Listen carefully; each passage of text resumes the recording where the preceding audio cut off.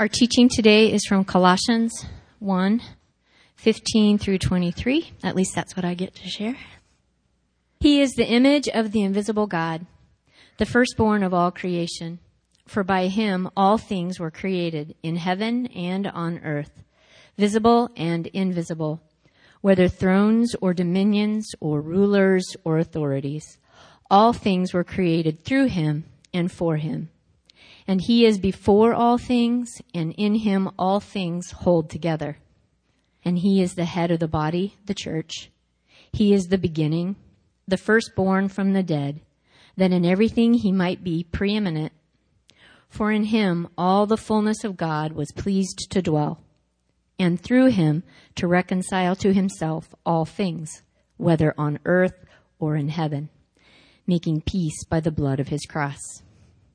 And you, who once were alienated and hostile in mind, doing evil deeds, he has now reconciled in his body of flesh by his death, in order to present you holy and blameless and above reproach before him.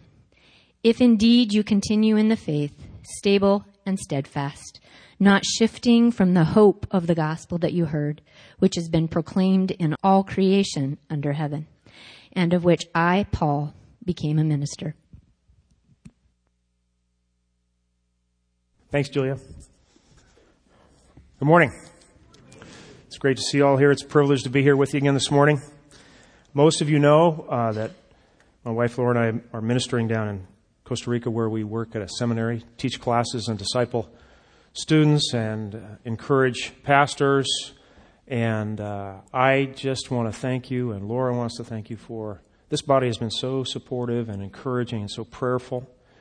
And the longer we're down there, the more doors open up. This last year we saw different doors open up for us than we had expected. And your prayers help us see those doors, and your support helps us to walk through them. So I just want to sincerely thank you for your part in that, because it is central to what we're doing. So thanks. Now, before I talk specifically about this passage this morning, I want to take a brief survey. I don't know how this is going to go, but we'll see. Laura cast doubt on it less this morning. She had me tweak it, so it's good. So how many of you, since you woke up, since you got out of bed this morning, have received some kind of announcement or notification or alert on your phone, on your iPad, on your computer, somewhere along the way? Since you got up this morning, how many of you have received something like that?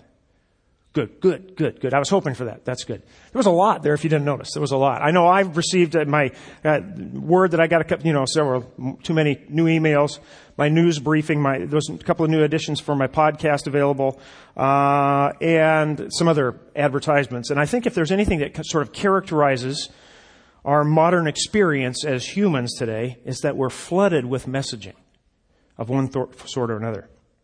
Now, the vast majority come to us in the form of advertisements, actually, which slide in beside the news or beside our email. I mean, a week or so ago, it was before Christmas, I was looking for some shoes on Cabela's.com. I'm a Cabela's weakness, right? So I'm looking for some shoes. I didn't buy them. I didn't get them. But now all my email, there's the shoes. There's the shoes. You still want those shoes, don't you? You still need those shoes, don't you, right? It's just everywhere. I'm flooded with these shoes. And we see them on our computers, on our phones. Not to mention TVs. When it's fourth down, they got to punt, they got to change. We see all kinds of that stuff. Not to mention when we're driving down the street, how many we see just driving down the street. Now, each of these messages, each of these advertisements, tells us in one way or another how we're supposed to live life, right? And usually they take the angle of making us feel insecure, that we need something. That if we're your life, you want your life to be a better life, a happier life, a richer life, a more impressive life. But there's something that you need, and so we're insecure. And it's designed to make us feel that sense of inadequacy. We need that soap. We need that truck. We need that phone.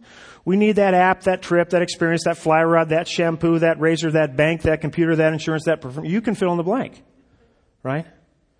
But you can bet that whatever the product is, the advertiser will be working hard to make sure that you are the center of the deal. It's about you, your life, your image, your health, your finances, your success. It's part of Apple company's genius that a number of years ago, they cornered one little letter in the alphabet. I. Everything's an iPhone. It's an iMac. We're on iTunes. It's all about me, right? Life is all, that's the philosophy of our day. It's all about me. And as we're on the cusp of 2019, we get it in the form of, well, what are you going to do in 2019? What do you want? What do you want to have? What experience do you want to have? Where do you want to go in 2019? Right? It's all about my preferences, my desires, my well-being, my agenda. But this isn't really very new. Genesis 3, Satan promises to Adam and Eve, well, if you eat this, you'll be like God, knowing good and evil. You'll be able to define it for yourself. And if somebody tells you you're like God, they're really saying it's all about you. You can do what you want. It's all just in your realm to decide. Right? I saw a vivid example of this just down the street from our home in Costa Rica. Can we get that first slide up there? I'll read you the Spanish, but don't worry, you got a translation there too. No dejes que nadie nunca te diga que no mereces lo que quieres. Don't let anyone ever tell you that you don't deserve whatever you want. Wow. Put that in your pipe and smoke it for just a little bit. You want to destroy a family? Look at that. But that's sort of the way we were. Well, what you want is really what matters, right? Well, this passage I want to share about today doesn't just shed a little light on the idea. It's probably more accurate to say it sheds a little thunder and lightning on it. So before we get into the text, let's pray. Jesus, thank you for your word. Thank you that you're in control and that we're not. Because I know that when I'm in control, I make a mess of things. Help us to draw comfort from this passage today, wisdom from this passage today. Help us to see you as you truly are, and by faith to align our lives with the true Lord of the universe and his true Savior of the world. Pray in Jesus' name. Amen. This text really deals, and it's Paul's most condensed. Remember when you used to buy orange juice concentrate in the little tubes, and then this is like Jesus concentrate right here, this text. This is the most compact explanation of who Jesus is in the Bible. It answers that question, who is Jesus? The central question of life, right? Remember, Jesus brought this up to the disciples in Matthew when he said, well, who do the people say that I am? And they give various readings on that whole thing. And then Jesus says, but really, who do you say that I am? And that's the central question. Because our relationship with Jesus is the most central thing, period. Right? Those two elements have to come together. His identity and our response to him. So let's look at that passage if you have your Bibles, but I'm going to read out some of it here. The first verse in verse 15 says, Jesus is the image of the invisible God, the firstborn of all creation. Now look at that first phrase, the image of the invisible. That doesn't quite make sense, does it? Invisible isn't supposed to have an image. It's kind of hard to make sense of that. The disciples struggled with that too. Remember, it was in John 14 where Philip says, well, Jesus, please just show us the Father and that'll be enough. Remember what Jesus says? I've been with you so long. Don't you have a clue yet? He who has seen me has seen the Father. And I think they sort of went, okay, what does that mean? The Bible tells us that we are made in God's image, but this verse tells us that Jesus is the image of God. I don't know about you, but it makes me wonder every once in a while, what did Jesus look like? What do you think he looked like? A number of years ago, Time Magazine ran a series on this, and they published that. Can we get that next slide up there? The cover of the magazine showed all the different kind of pictures that people have made of Jesus over the years. And I think they tend to be ethnocentric, right? In fact, if you look kind of almost at the center, there's a Stephen Jobs version with long hair there of Jesus, right? But, the Bible tells us that we don't know. We don't know what Jesus looks like. I mean, in the sense that we never get a clear picture of Jesus looked, and maybe that's a blessing, right? But Isaiah tells us something important in chapter 53 in his great messianic passage where he's describing the suffering servant. I can read it to you. I get that next slide. He, the Messiah, Jesus, had no form or majesty that we should look at him, and no beauty that we should desire him. He was despised and rejected by men, a man of sorrows and acquainted with grief, and as one from whom men hide their faces. He was despised, and we esteemed him not. It's amazing to think that God's Son was very average looking. Nothing special. Not some 6'4" chisel-bodied Adonis. Nothing like that at all. Of course, God could have done that, but He didn't. Could have brought Him from Rome, but He didn't. He said He's from Bethlehem in Galilee, a place that wasn't even very good reputation in Israel. You and I, it's amazing to think you and I could have walked right by Him and never noticed Him. Didn't have a halo overhead, didn't glow. Very average. What's up with that? This is the image of the invisible God? What are we to make of it? Well, a couple chapters later, Isaiah reminds us of something else. He says, "For my thoughts are not your thoughts, neither are my ways your ways my ways, declares the Lord. For as the heavens are higher than the earth, so are my ways higher than your ways, and my thoughts than your thoughts." God is going for different things than we are in this world. His way is not our natural fallen way. He doesn't look at the outward appearance, He looks at the heart. And His way probably won't be impressive to the world, because the world can't see what's higher and better. In John chapter 1, John says, "The Word became flesh and dwelt among us." And he says, "We have seen His glory, glory as of the only Son from the Father, full of grace and truth." In other words, God's glory wasn't full of glamour and treasure. It was full of grace and truth. I think we need to rethink what glory means. Grace and truth. That's the glory of God. Now, back in this Colossians passage, that first verse ends with the phrase, He's the firstborn. Jesus is the firstborn of all creation. The word doesn't refer to His birth. We know that because the next few verses where it talks about Him existing before the creation. But what it does refer to, that firstborn idea, is the idea of position or authority. It means He's first over everything. It means, like the ancient custom, that of the eldest born, He's the owner. He inherits the whole thing. In other words, the whole ranch belongs to the eldest son. And in this case, the whole ranch is all of the universe. And it belongs to Jesus. Remember, we're getting an answer to this question, who is Jesus? Verse 16 tells us, "For by Him all things were created, in heaven and on earth, visible and invisible, thrones or dominions or rulers or authorities, all things were created through Him and for Him." You may not be accustomed to thinking about Jesus as the creator, but the Bible actually makes a point of it. He's there at the beginning in Genesis. It says that there's God the Father. It says the Spirit is hovering over the waters. Jesus' name isn't there. But when God begins to create, He creates with His words. He's, "Let there be light, let the waters be gathered, and let the dry land appear. Let man be made in our image." So He creates by His word. And then John tells us in his gospel, he says, "In the beginning was the Word, and the Word was with God, and the Word was God. He was in the beginning with God. All things were made through Him." There it is again. And then later, the Word became flesh and dwelt among us. That Word is Jesus. Jesus is the creator. As God expresses, He's expressing Jesus, and Jesus is the creator. Let's do a little experiment just to kind of demonstrate how this works. Everybody just you can close your eyes if you want, or just picture what I'm about to say. Picture a beautiful mountain valley here in Idaho somewhere. It's late May, early June, spring. Still a little nip of cold in the air, bright blue sky up above. As the meadow unfolds before you, you've got those purple and yellow and white wildflowers. Maybe in the left-hand side is a beautiful little cabin with a curl of smoke coming up out of the chimney.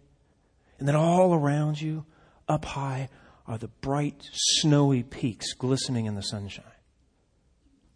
Okay, now you got to come back. What did I just do? With words, I created something in your minds. Jesus speaks, God speaks through Jesus, and universes come into existence. Words are powerful and creative, especially God's word. Now look what else it says here in verse 16. All things were created through Him. But it also says all things were created for Him. We've got to stop and think about that for just a minute. According to this verse, it's not too much to say that all of creation, each element, including you and including me, finds its purpose in Jesus. We were made for Him. At some time or another, we've all asked the question, what am I doing here? What am I here for? Here's the answer. I'm here for Him. You're here for Him. Whether we recognize it or not, that's just reality. And when we live our lives trusting that truth, trusting that reality that we're here for Him, then our lives go as they're supposed to because we are living according to our designed purpose. I'm not saying there aren't problems, but we are functioning as we're designed to function. We're made for relationship with Him to serve His plan. Now, when we deny this, or violate this, or go off on our own, we aren't living according to our design. It'd be like trying to play tennis or golf with a baseball bat. Like trying to play soccer with a football. Can you imagine that ball bounce? Riding a lawnmower onto the connector at rush hour? That'd be like that. Trying to ski with baseball cleats? Be like trying to play the piano with mittens? You get it. You get the idea, right? That we're not living according to our design if we're not living with Him as our purpose. We are here for Him. So Paul follows up on this idea in verse 17. He says, Jesus is before all things, and in Him all things hold together. Notice it doesn't say He was before all things. It says He is before all things. See, Jesus existed before time with God the Father, right? So time, this is important, time is a part of creation. That's why Genesis is so careful. Genesis 1, and there was the first day. It was evening and morning the second day. It is careful about marking time because time is part of what God is creating at the beginning. Now, that means time had a start. The universe is not eternal, and it had a starting point. Now, in the early part of the 19th century, scientists began to discover the evidence which showed this to be true, and many of them got nervous. They didn't like it, so they tried to, and they've still been trying to find explanations, way to explain it away. The others who saw it concluded, well, there must be a God, because if there was a starting point, there must have been a starter. Right? There has to be, if something had to give birth to this time.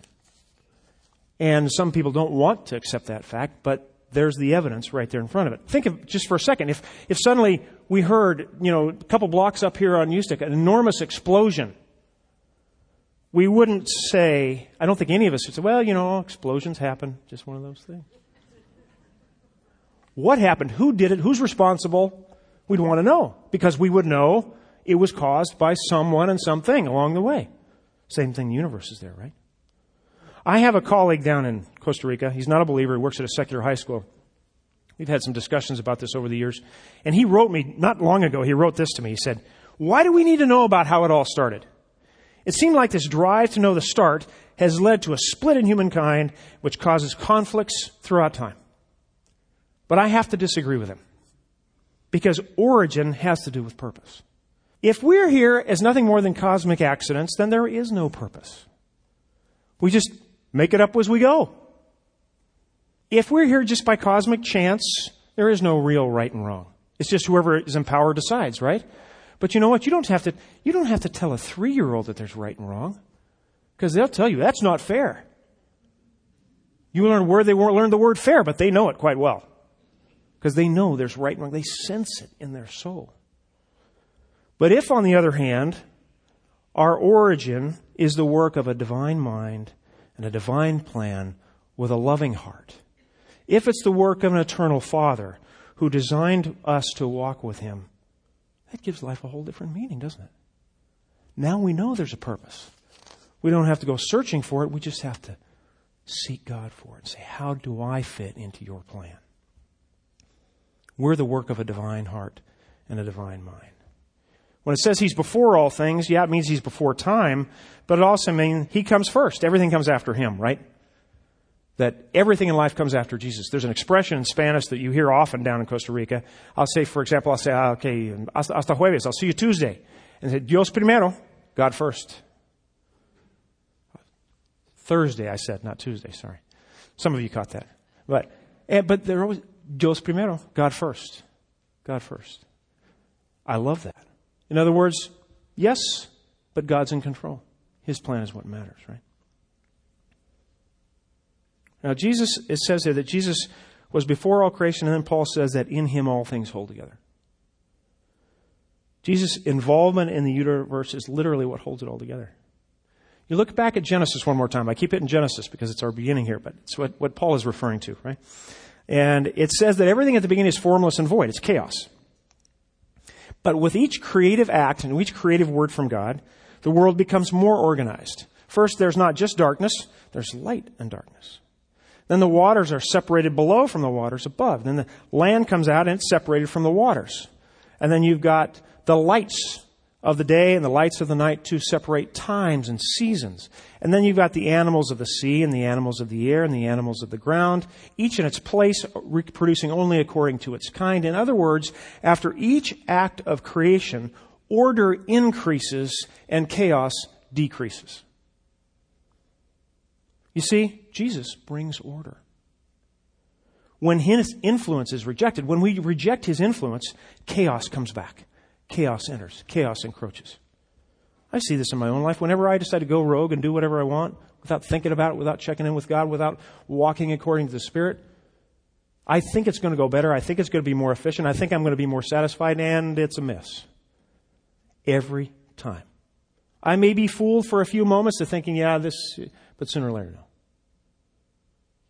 When I seek Jesus, order increases in my life. As we move towards Jesus, order increases. As we move away from him, chaos enters our lives.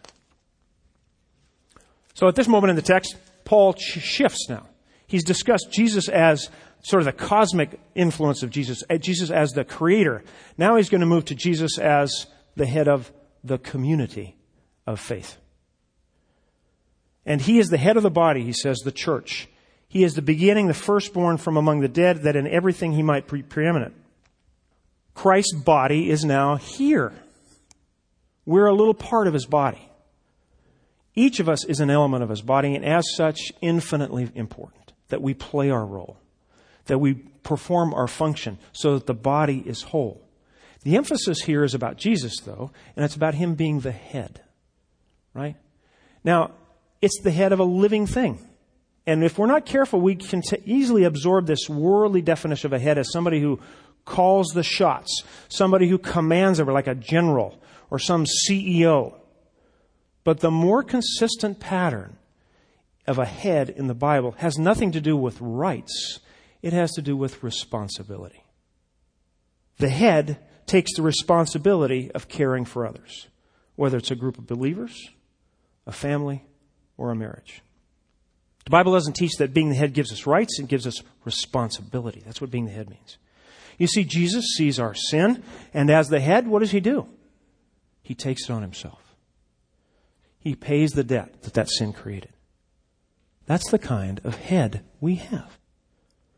God's ways are higher than our ways. He's a servant looking for our good. And his way is the way the church functions when it is functioning as it should. This is the community of life as God has intended it to be. It's a place where we die to self and serve one another just as Jesus did. In other words, it's a place where love thrives, where God's love thrives.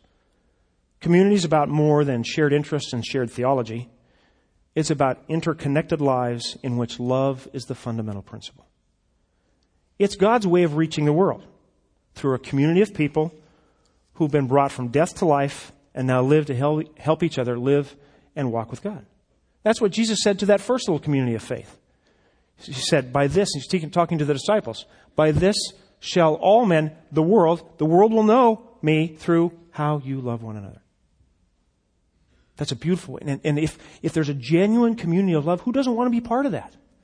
We've all been on circles, outside of circles, and we want to be part of that because there's something special going on in there that we have a thirst for. That's what that community is all about. And Jesus is the head and the leader in that way. Verse 19, for in him all the fullness of God was pleased to dwell, and through him to reconcile to himself all things, whether on earth or in heaven, or making peace by the blood of his cross. The fullness of God dwelt in Jesus. He was fully man, but he was fully God. But though he was fully God, he wasn't full of himself.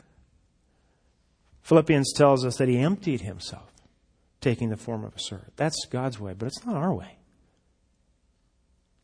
He entered into humanity as a servant to reconcile all things to himself. Notice, he was pleased to do it. He wanted to do it. He wasn't, they've made a mess of things, I better go straighten it out. He wanted that. Why? Because he wants to be with us. He takes the initiative. If you're like me, you may not be. You've been in a situation where you had some kind of upset in a relationship. Maybe it was with her wife or husband. Maybe it was somebody in the family. Maybe it was a colleague or friend, which you offended each other. Something went wrong. And, well, I'm not going to be the first one to apologize. He should come to me. Really, that's the way it should. No, I didn't do nearly as much as he did. He should really. Wait a minute. Think of what we've done to God. Ignored him, denied him, sinned like crazy. What does he do? He comes to us. He comes running. He becomes human to rescue us, to reconcile us. He doesn't wait for us to go. He comes while we're yet sinners. Christ died for us. That's the kind of God we have. That's the kind of Savior. That's who Jesus is. Jesus takes the initiative. God humbles himself to save me. And when I see that really clearly, my pride is undone. And I can rest in his grace without insisting on my own way or my own rights or anything else, because he's enough. Okay, Paul has discussed Jesus as the creator. Paul has discussed Jesus as the head of community. Now he discusses Jesus and you and Jesus and me. Verse 21, and you, who were once alienated and hostile in mind, doing evil deeds, he has now reconciled in his body of his flesh by his death, in order to present you holy and blameless and above reproach before him, if indeed you continue in the faith, stable and steadfast, not shifting from the hope of the gospel that you have heard. As he talks about reconciling us to the Father, he discusses what made the separation. And it was obviously our sin. But what Paul focuses on here is the sin, the root of sin in our mind. It's in our minds that sin begins. James talks about that as well. Paul's words are strong here. He says that as sinners we are hostile in mind. We see God as the enemy, as someone who wants to squash my personality and my desires. That's the way many people portray him today. He's a killjoy. He doesn't want me to be who I truly am. Others will see him as the cause of everybody that's wrong. The outspoken atheists of our day blame Christianity for pretty much everything that's wrong in the world. Or we see him simply as irrelevant or as a fiction. But see, sin starts with wrong thinking. And Paul's emphasis here is it starts with wrong thinking about who Jesus is. That's what Paul is battling here. Wrong notions about who Jesus is and what he's like. The world has its own picture of Jesus. We just saw about 20 of them up there on the thing. Everybody's got those picture in their mind about who Jesus is, what he's like, but we need to see the real Jesus. See, Paul was like this, right? He had his own interpretation of Jesus. Jesus was the enemy. And this little band of followers, we got to squash him. And he was violent and aggressive to try to wipe them out. I mean, he's violent, literally.